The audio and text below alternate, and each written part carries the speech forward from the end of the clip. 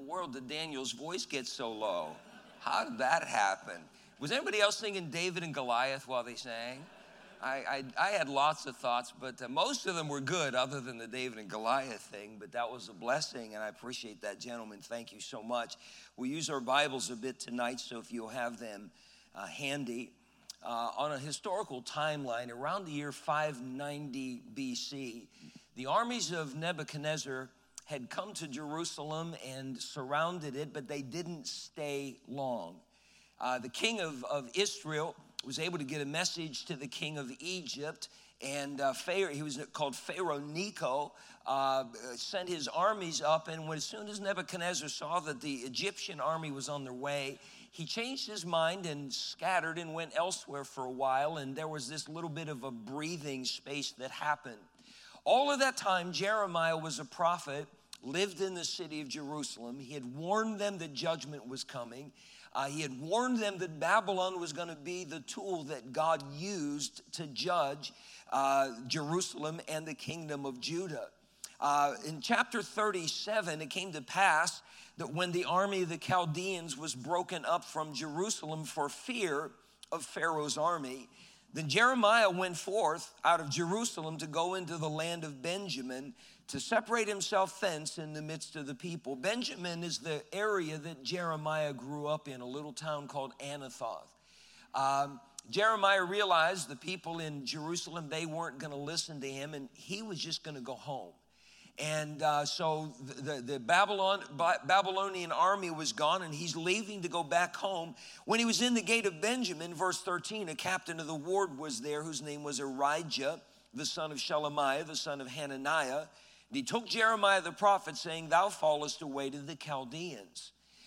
There were people that believed, because Jeremiah was prophesying in the name of the Lord, that Babylon would be the tool of God's judgment against them, that Jeremiah was a Babylonian sympathizer. And when this guy saw Jeremiah leaving, Jeremiah was just going home to Benjamin. They falsely accused him that he was going to the Chaldeans. Jeremiah said in verse 14, "It is false, I fall not away to the Chaldeans." But he hearkened not unto him. So Arijah took Jeremiah and brought him to the princes. Wherefore the princes were wroth with Jeremiah and smote him and put him in the prison in the house of Jonathan the scribe, for they had made that the prison. Jeremiah gets imprisoned for, they considered it treason. The Bible says they smote him. We're not sure what that entailed. We're not sure to what extent that they beat him. But this is the man of God suffering wrongfully at the hands of the princes of Judah. And he's in a prison in the house of Jonathan the scribe. They'd made that the town jail. And so forth. And he was there for a long time. The Bible said in verse 16, when he was entered into the dungeon. So they put him in the worst place they could find in the jail and into the cabins. And Jeremiah had remained there many days. We don't know how long he was there. It was just many days. And life is difficult for Jeremiah. And at that point, something unusual happened. The king called for Jeremiah. Zedekiah was the king's name, and we read the story. He sent and took him out and asked him secretly. Now, Zedekiah was not a good guy. He was the last king of Judah. He was a rebellious man, and he just repeatedly refused to listen to the voice of God, and he and his nation suffered because of that. But the king was, in spite of all of his flaws, he knew that Jeremiah was an honest man, and he knew that Jeremiah was a godly man. He may not have agreed with what Jeremiah had to say, but he knew that Jeremiah knew the Lord. And he brought him out secretly, and it's just a one-on-one meeting, and he said, "Is there any word from the Lord?" He was hoping for a word of hope, that God was maybe changing his mind. They hadn't changed the way they lived, but they wanted God to change his mind. Isn't that kind of usually the way it is? We want to keep doing our own thing, but we want God to change himself, and that's not how it's going to happen. Jeremiah said, there is, for thou shalt be delivered into the hand of the king of Babylon. And it wasn't a good word. But Zedekiah knew Jeremiah will at least tell him the truth. Even if I don't like it, I know it'll be the truth. And then Jeremiah asked the king, he said, "Why am I in prison? What have I done wrong?" How have I offended? What laws have I broken? I'm in this prison. You understand, I'm going to die there. So he makes a request of King Zedekiah in verse 20. Oh, my Lord the king, let my supplication, I pray thee, be accepted before thee, that thou cause me not to return to the house of Jonathan the scribe, lest I die there. They'd already beaten him. They'd already put him in the worst place there that they could. They had nothing but evil in mind for him. And so Jeremiah is appealing to the king saying, please don't put me back there. And the king gave him an answer. The king's answer was, I'm going to put you in another prison. That's what it says in verse 21. Zedekiah the king commanded that they should commit Jeremiah into the court of the prison. That's in the king's palace. And that's where he's going to be. And the Bible ends this chapter, thus Jeremiah remained in the court of the prison. If the timeline as we understand it, if we're understanding correctly, Jeremiah stayed in this place called the court of the prison for the next 3 years. Nebuchadnezzar's army came back, besieged the city for a 3-year period, during which there was famine and pestilence. And finally, in 586 BC, in May, on the 9th day of the month, the city was destroyed and overrun. And Jeremiah spent the last 3 years of his ministry in Jerusalem in this place called the court of the prison. Jeremiah was asking for release. He was asking for reprieve. He was asking for help. And what he got was the court of the prison. That's not what he was asking for. It's sometimes we ask the Lord for things, don't we? And we think, Lord, I need this, I need that. And it seems like God gives us the exact opposite of what we've asked for. The Apostle Paul was smitten with a thorn in the flesh. In 2 Corinthians chapter 12. And he asked the Lord to deliver him from it, take it away from me. And God's answer was, no, absolutely not. I'm the one that allowed you to get that thing. And we sometimes don't understand why God allows a situation to seemingly go from bad to worse. Jeremiah was talking to the one man who could set him free, and instead of doing that, the king put him in a place called the court of the prison. In life, we find ourselves in situations beyond our control that to us remind us very much of a prison. It's a place we'd rather not be. It's a place we would never choose for ourselves. And the truth of the matter is we wouldn't choose it even for our own worst enemy if we were honest about it. But yet there we are. And we ask God to change that. We ask God to take us out of that. And God just says no. And we are there and we find ourselves in a situation feeling exactly like Jeremiah must have felt in our own court of the prison. But if you read through the book of Jeremiah, you find out that the court of the prison wasn't the curse that it first appeared to be. In fact, the court of the prison was the safest place and the best place for Jeremiah that he could possibly have been in the city of Jerusalem for those entire 3 years. You say, how could that be? How could the court of the prison be a good thing? Well, let me help you notice a couple things about it. Let's just start in the chapter we're at, chapter 37, in verse 21. Then Zedekiah the king commanded that they should commit Jeremiah into the court of the prison, and notice this, and that they should give him daily a piece of bread out of the baker's street until all the bread in the city were spent. Thus Jeremiah remained in the court of the prison. This prison, this wasn't what Jeremiah had in mind. Jeremiah had freedom in mind, but instead it was the court of the prison. But by the king's decree in that prison, in the king's palace, Jeremiah was going to be fed as long as there was one scrap of bread left in the city. That was by the decree of the king. You understand, in times of famine, in times of difficulty and so forth, in the palace there's always food.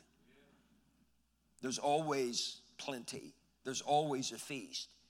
God was taking care of Jeremiah. I don't know how long it took Jeremiah to catch on to this, but you realize outside of the prison, it was every man for himself. If you read the book of Lamentations that Jeremiah wrote after he was finally freed, and he saw what happened out there. There was not only the carnage that the Babylonian army committed when they finally broke through the city walls and gates, but there was the abject poverty and famine and pestilence, and he saw things that he would never have been able to imagine. People, I don't mean to be inappropriate or whatever, but people were eating their own children. They were that hungry. In some cases, I did some study on this with some of the history of this particular siege of Jerusalem and the aftermath and so forth. In some cases, parents were not waiting for their children to die. They were killing their children and eating them. In their minds, they are ending their child's suffering and they are prolonging their own lives. They'd eaten every animal they could find. They'd eaten every bird that landed. They were eating dung, for lack of a better term, and all of that. That's what was on the outside of the city. Had Jeremiah been set free and living out there, that's how Jeremiah would have fended. He would have possibly starved to death with the tens of thousands of others of his people that did so. But in the court of the prison, he didn't have caviar and filet mignon, but he had bread every day. That was more than he would have had outside the walls. He wasn't fighting for other people to get it. He wasn't worried about getting knifed because he had bread and somebody wanted it. Every day, by the decree of the king, he had his needs provided for him. We often read of miracles in the Bible. It's one of the things I like to read about. They encourage me as to the power of Almighty God, what God can do. Our theme song, chorus this month is, "Nothing is impossible when you put your trust in God." We're going to walk through the Bible in the next week or two, and we're going to look at the various times that very statement was made. But you realize with all the miracles, whether it's the parting of the Red Sea, the feeding of the 5,000, the casting out of a demon, all of the miracles in the Bible, almost every time, we're talking like 99% of the time, the miracles in the Bible were the response of God to somebody's tragedy, to somebody's crisis. Somebody had their back against the wall. Someone was in their own private court of the prison, or sometimes collectively. They were starving. They were sick. A woman sick for 12 years, spent all of her living on doctors, and at the end was worse than she started out with. You read it time after time, from Genesis all the way through the end of the Bible. When God stepped in and worked a miracle, is because somebody had a crisis. You also realize the flip side of that, had there been no crisis, they would have had no miracle. They would have never seen what God could do. Keeping your place in Jeremiah, can I ask you to turn to 2 Corinthians chapter 12? The court of the prison was a place of provision. 2 Corinthians 12 is where Paul shares the testimony of the thorn in the flesh. And he says in verse number 7, "Unless I should be exalted above measure through the abundance of the revelations, there was given to me a thorn in the flesh, the messenger of Satan to buffet me, lest I should be exalted above measure. For this thing I besought the Lord thrice, that it might depart from me. And he said unto me, My grace is sufficient for thee, for my strength is made perfect in weakness. Most gladly, therefore, will I rather glory in my infirmities, that the power of Christ may rest upon me." Paul said, I asked God to take it away. It's his own personal court of the prison. It's some thorn in the flesh. We don't know what it was, but it must have been bad. And Paul, who prayed for the healing of others, who laid his hands on others and brought healing to them through the power of God, asked the same God to heal him, and God said no. He said, but my grace is sufficient. My grace is all that you need. And Paul accepted that and understood the wisdom of God in that. I want you to know that 2 Corinthians is not a prison epistle. That was in Paul's future. After Paul penned these words, you realize that same man was going to stand in front of Nero in Rome and share the gospel message to Nero.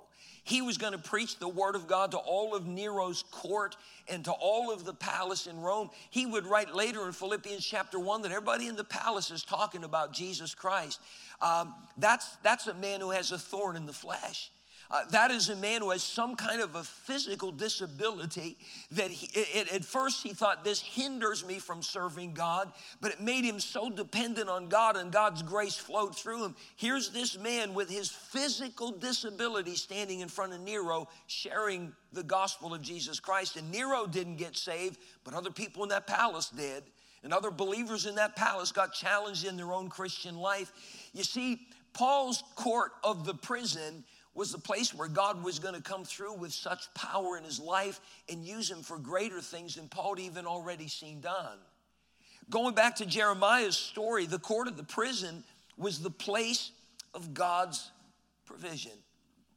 Every miracle is God's response to somebody's tragedy or crisis. Remember that the next time you're in the place and it's hard and rough and you want out of there, you realize you're in a place where you get to see God do something that you wouldn't otherwise. I'm sure you get tired of hearing it, and I'm sorry. It's just the way it is. Get used to it. But on my left side, I am nearing the $150,000 mark of hardware and technology that God's provided in the last 3 years of my life. With the foot that I just got, it's well over 150,000. In October, I guess it was, when I went down to Nashville, I got an entire new prosthetic device and so forth. That was another 30,000. And I could just go on, and I haven't paid a dime. I was supposed to pay 50% of that. I haven't paid a dime. I've paid zero. And by the way, have you ever tried to get the insurance company to pay something for you? Sometimes you have to jump through hoops and months of wrangling. I didn't have to do anything. You say, what's that all about? That's just God saying, son, I just let you be in a prison because I wanted you to see how big I am. I just wanted you to see what I can do. And Jeremiah, that's not the answer he wanted from Zedekiah. But as time went on, and especially the day that he eventually walked out of that prison, he saw, wow. And all that time I was upset about being in the prison, but I had bread. And look at the emaciating carcasses of all these people who died of starvation. And I had bread. I guess the prison wasn't such a bad place after all. But not only that, the prison was a place of protection. Jonathan, this guy that had made a prison in his house, the princes of Judah, they hated Jeremiah. The false prophets that were gathered in Jerusalem, they hated Jeremiah. They had gone after him time after time after time. And Jeremiah knew if he'd have stayed in that house of Jonathan where they had made the town prison, he would have died there, and they would have made sure that it was an agonizing death. They hated this man. When Zedekiah said, I'm going to commit you to the court of the prison, that's not what Jeremiah wanted, but he didn't realize the prison that didn't let him out also didn't let them in. They couldn't get at him. There was no way that was possible. And so they could rage all they wanted, but they couldn't undo the word of the king. And as long as Jeremiah stayed in the court of the prison, Jeremiah was safe. It was a place of protection. We read in 2 Corinthians 12 about this thorn in the flesh that Paul was given. I don't know if you noticed it. I'm going to go back there. You don't have to. I didn't tell you to save your place. But I'm going to go back there. Paul is writing about this after the fact. He's telling the story. And when he introduces it, he said in verse 7, and lest I should be exalted above measure through the abundance of the revelations, there was given to me a thorn in the flesh, the messenger of Satan to buffet me, lest I should be exalted above measure. In the same verse 2 times, he says, I got this thorn in the flesh so I wouldn't get exalted above measure. I wouldn't get proud. I wouldn't get a big head. Paul was well known. Paul was mightily used of God. And sometimes the flesh steps in when God's actually the one that's done the work, and the flesh says, hey, I'm a pretty good Christian. Look, I'm pretty big stuff. And God doesn't work with pride. God hates pride. He won't deal with it at all. So God gave Paul a thorn in the flesh to keep him from getting proud. That thorn protected him from pride.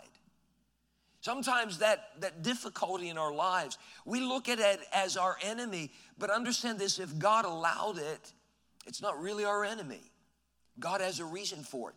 Fanny Crosby, born and raised in the state of Connecticut, born not very far from here.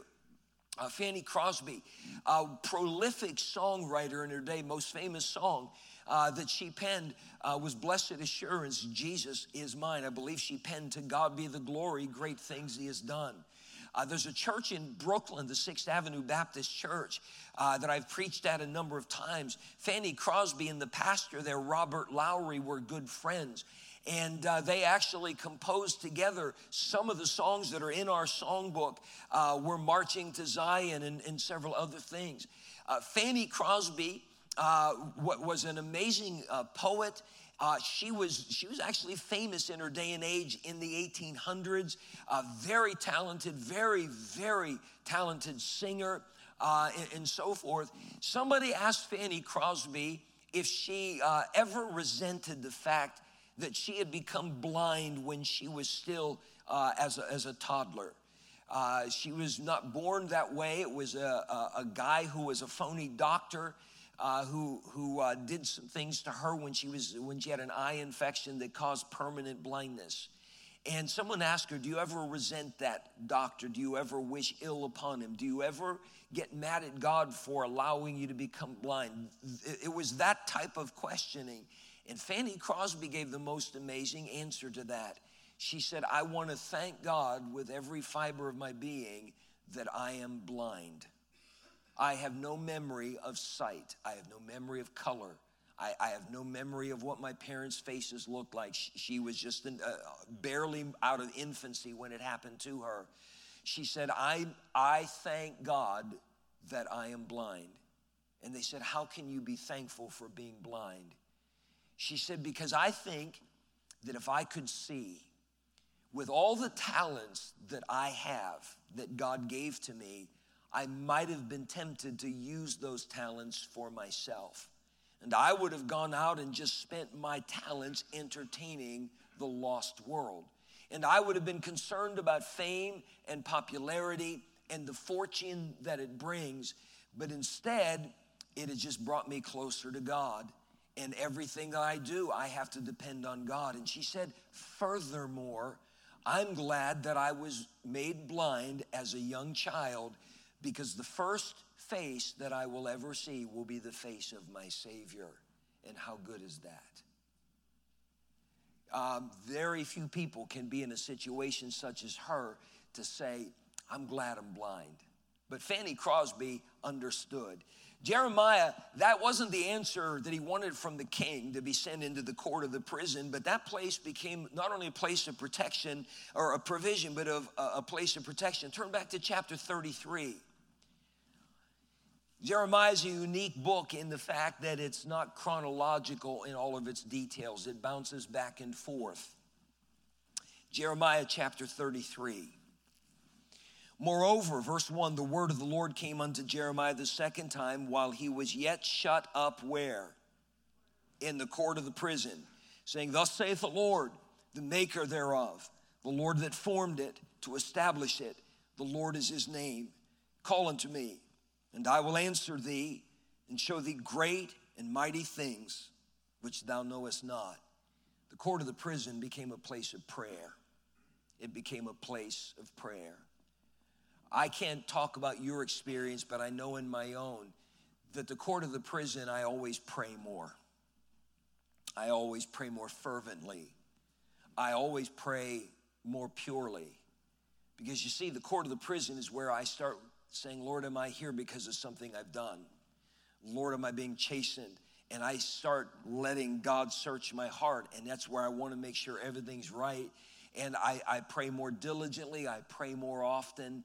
And it was in the place of the prison, the Lord just opened to Jeremiah the prayer promise. We sing it as a scripture song. Most all of us can quote it. Call unto me, and I will answer thee and show thee great and mighty things which thou knowest not.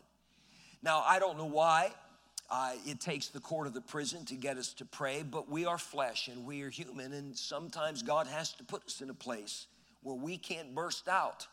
We can't get away from there, and we pray. Can I guarantee you one thing? I think Stan and Fran Graff are godly people. I think they're people of prayer. But I can guarantee you something. Their prayers became a whole lot more fervent in the last year when COVID struck them and when that dear lady was fighting for life in the hospital. Am I right? Yeah.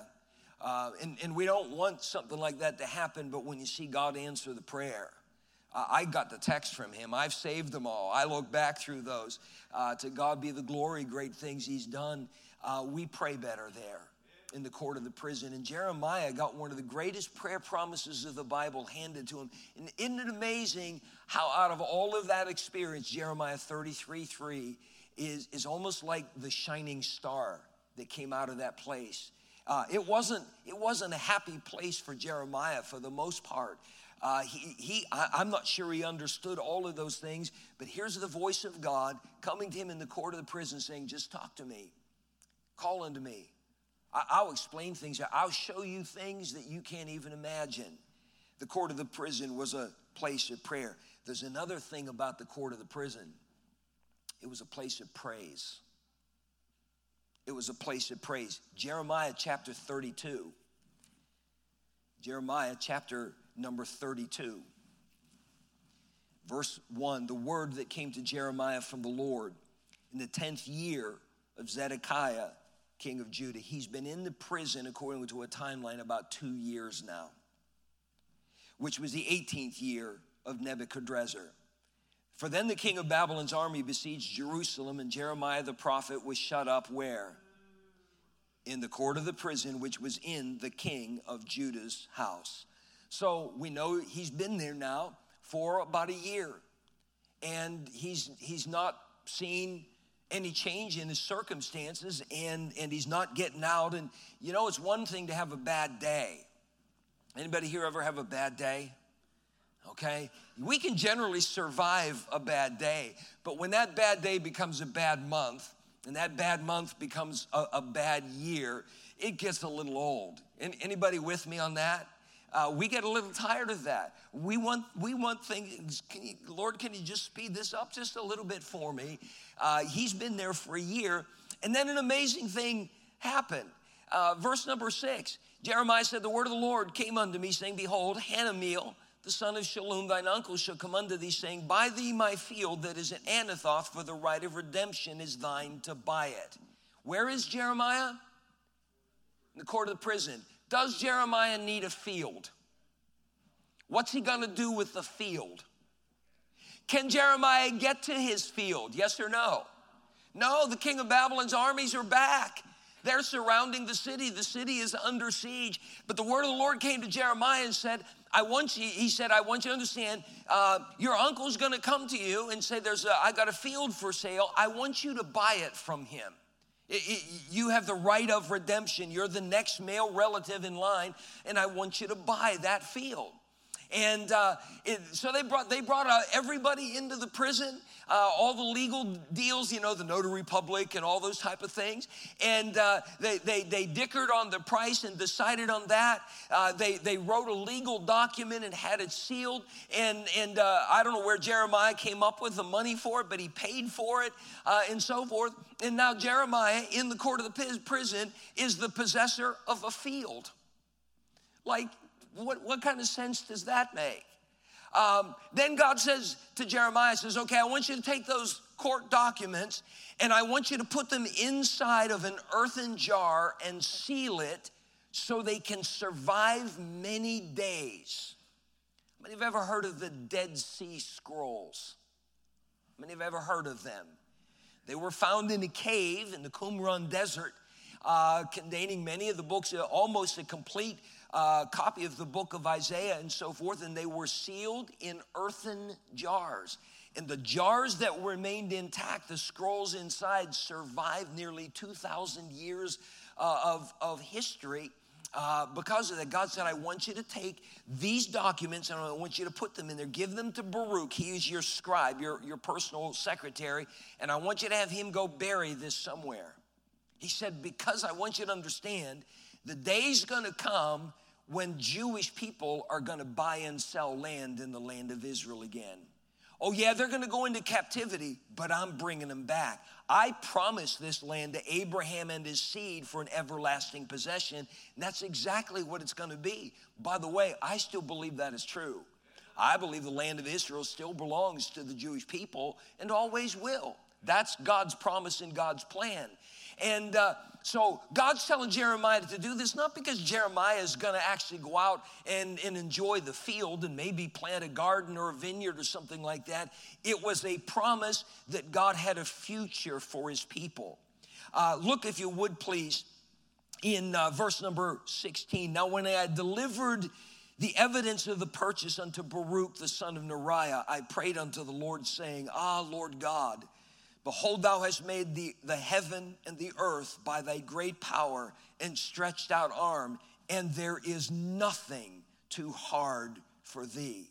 Thou showest loving kindness unto thousands, and recompensest the iniquity of the fathers into the bosom of the children after them. The great, the mighty God, the Lord of hosts is his name, great in counsel and mighty in work, for thine eyes are open upon all the ways of the sons of men, to give to everyone according to his ways and according to the fruit of his doings. And he just goes on in this praise to God because he got a promise there, and he understands that God has a plan and God has a future for his people. He's in the court of the prison, folks, and he is praising God, and he is recognizing there's nothing too hard for God. Same chapter, look at verse 26. Verse number 26. Then came the word of the Lord unto Jeremiah. Anybody want to guess where he is? He's in the court of the prison, and he's still hearing from God. I don't know how many times I've been at some low point, and that's when God spoke the loudest, the clearest. Then came the word of the Lord unto Jeremiah, saying, behold, I am the Lord, the God of all flesh. Is there anything too hard for me? Can anybody here answer that question? Is there anything too hard for God? No. We just sang about that. That's our chorus of the month. You realize he's in the court of the prison, and when Zedekiah the king responded to Jeremiah's request, don't send me back to the house of Jonathan, to that prison. I will die there. The king said, you're right, I'm not. I'm going to put you in the court of the prison in my palace. That isn't what Jeremiah had in mind. But God had something real good in mind for his prophet, because for the next 3 years, Jeremiah would be safe from all those who wanted to kill him. Jeremiah would have bread every day for those 3 years, even while people out there were either eating things more vile than for us to comprehend, or just dying of starvation. He was being fed. That was the place that Jeremiah was going to get to talk to God, and had that open-ended promise, call unto me and I will answer thee, show thee great and mighty things thou knowest not. And then he gets this promise that God has a future, even for these people that have turned their back on God. I'm running out of time, but part of Jeremiah's rejoicing in the Lord is there's going to come a day when the Jewish people were going to be back in their land, and here's what they would sing. Give thanks unto the Lord, for he is good, for his mercy endureth forever. You thought that was only in Psalm 107:1. Jeremiah was talking about it from the court of the prison. The whole purpose of this tonight is for us to understand that sometimes in life, we don't get our way. Things don't turn out the way we thought they should. And they become difficult and hard when we don't understand them. Rather than get angry with the Lord, sometimes we need to take a step back. We just say, okay, Lord, can you show me? Show me what's going on. You realize at some point God showed Paul why he had a thorn in the flesh. At some point, he showed him why. At some point, God showed Jeremiah, because Jeremiah wrote it down at the hand of the Lord. And it's in Jeremiah's story about the court of the prison is put in the Bible for our admonition. When we find ourselves there, that's not the time to give up. That's not the time to get angry. That's not the time to become despondent, that's the time to get a hold of God. That's the time that maybe we just sort of say, Lord, could you open my eyes so that I can see what's going on? In 2 Kings, I believe it's chapter 7, there's the story of the prophet Elisha. Elisha had been given away the battle plans of the king of Syria. And every time the king of Syria tried to attack Israel, he got foiled because Elisha already knew the plans God was telling him. The king of Syria found out about what Elisha was doing, and in the middle of the night, he sent his army to surround this little tiny village called Dothan. That's the town where Elisha the prophet lived. And they came in the cover of darkness with the intent that when daylight came, you know, they were just going to get rid of this prophet and so forth. Well, Elisha's servant would have been the first one up. His job would, you know, get the fire going for breakfast, get some clean water in. And when his servant walked out, he looked around, and everywhere he saw was this massive army surrounding the town. He came running back in the house going, alas, master, what shall we do? What shall we do? He's freaking out. He's probably running around in circles and all that kind of stuff. And Elisha just said, chill. He said, did he really say chill? It's in the Hebrew. You have to really study it out. But he said, fear not. He said, for there be more with us than with them. And so Gehazi's looking, going, 1, 2. And he's looking out there, 1, 2, 3, 4. And he's saying, well, how can this be? There's 2 of us, and there's an army. And he's not getting any answer at all. And so Elisha just simply says, Lord, open his eyes so that he can see. And at that moment, God opened the eyes of that servant, and he could see what wasn't normally seeable, and that's the angels of God, chariots of God, just surrounding the city of Dothan, just marching around there in between the army of the king of Syria. And for the first time, that servant realized, wow, I guess we're okay. God's there. You do know the angel of the Lord encampeth round about those that fear him. Beloved, when you find yourself in the court of the prison, I know it's hard. I don't minimize that at all. But I want you to understand that doesn't mean that God took off and left you to struggle. He's there as much as he's ever been. And you'll find, if you'll stay true and faithful to God, that court of the prison is going to become the place of your highest praise. Your highest praise. But you got to stay faithful. He's faithful. You be faithful. Father, thank you for the